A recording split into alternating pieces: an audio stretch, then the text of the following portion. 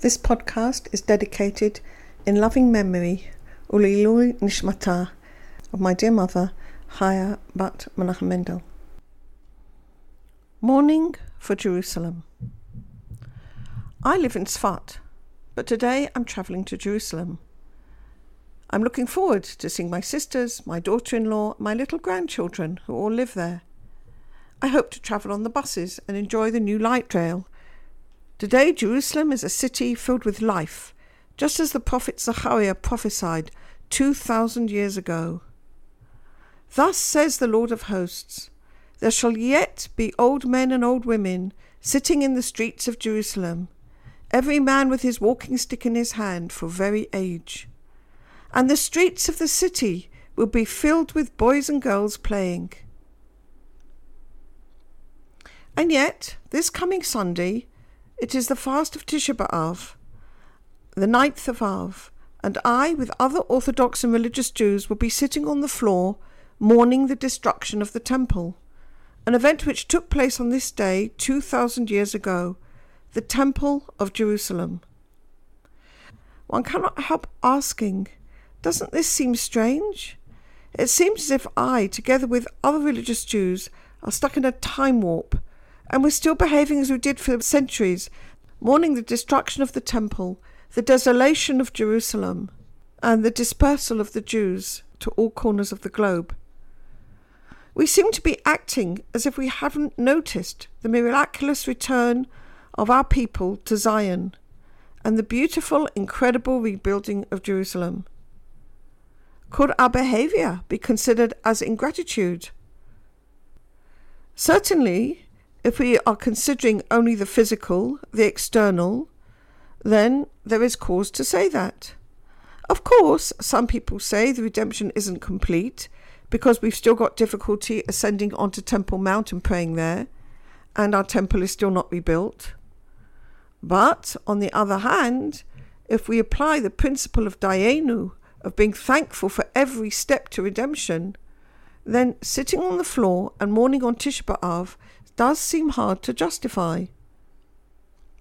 However, if we look at this period of the year through the lens of the inner teachings of the Torah, particularly as taught by Rabbi Yehuda Leib Ashlag, and we consider the inner work we need to do on Tisha B'Av, the picture looks a very different one.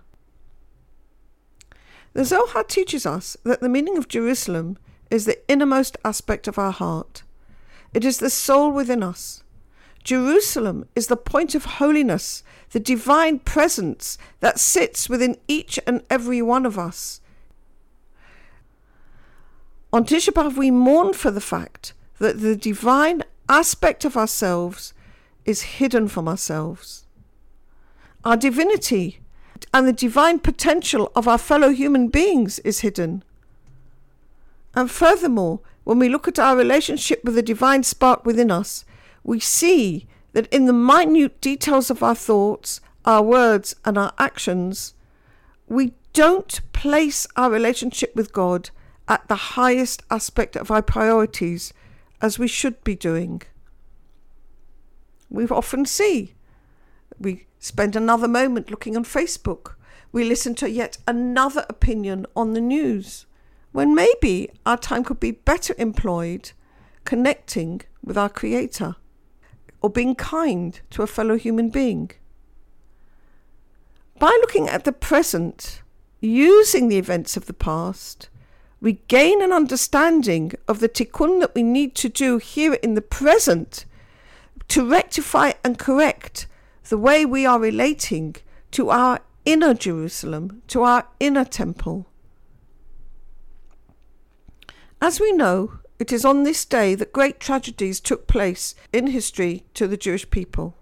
By no means the only ones, but the main ones that we relate to are the destruction of the two temples and the subsequent bitter exile and dispersion of the Jewish people from their land. But there was one that was prior to that, and indeed is the root of all.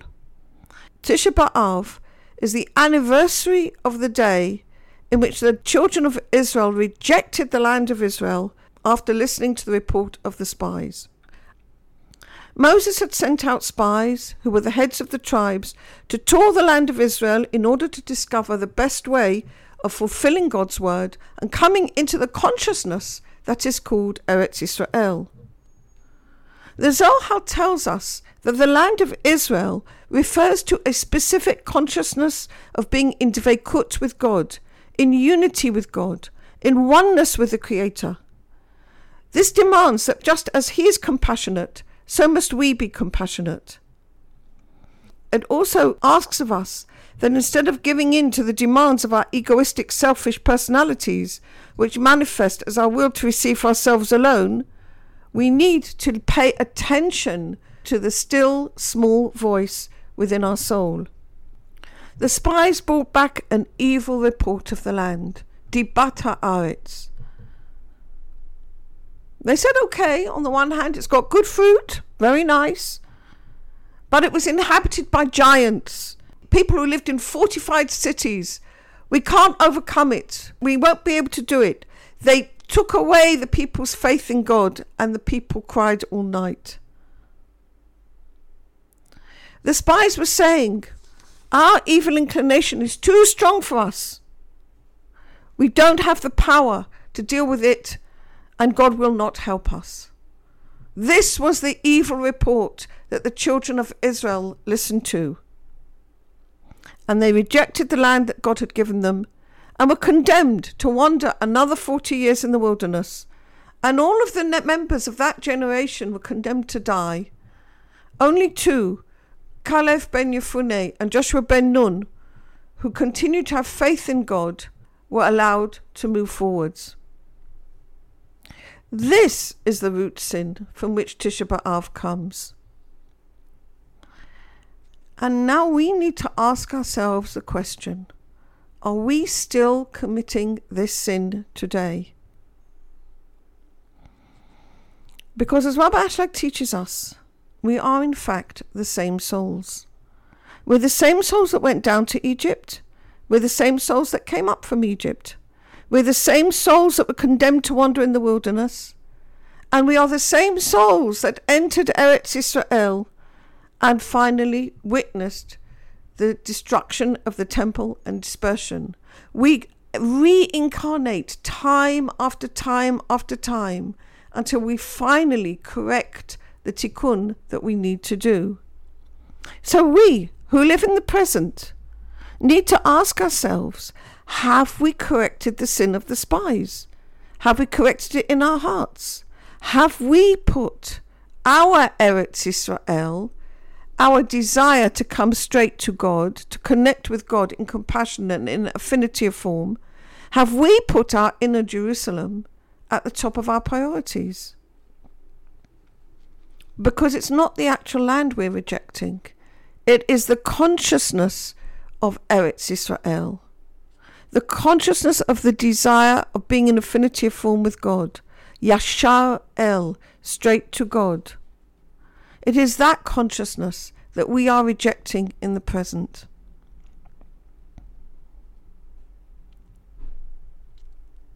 We've only to look at the news, both local news and world news, to know that the desire to come close to God is at the very bottom of the world's agenda. People are being sacrificed for profit all over the globe.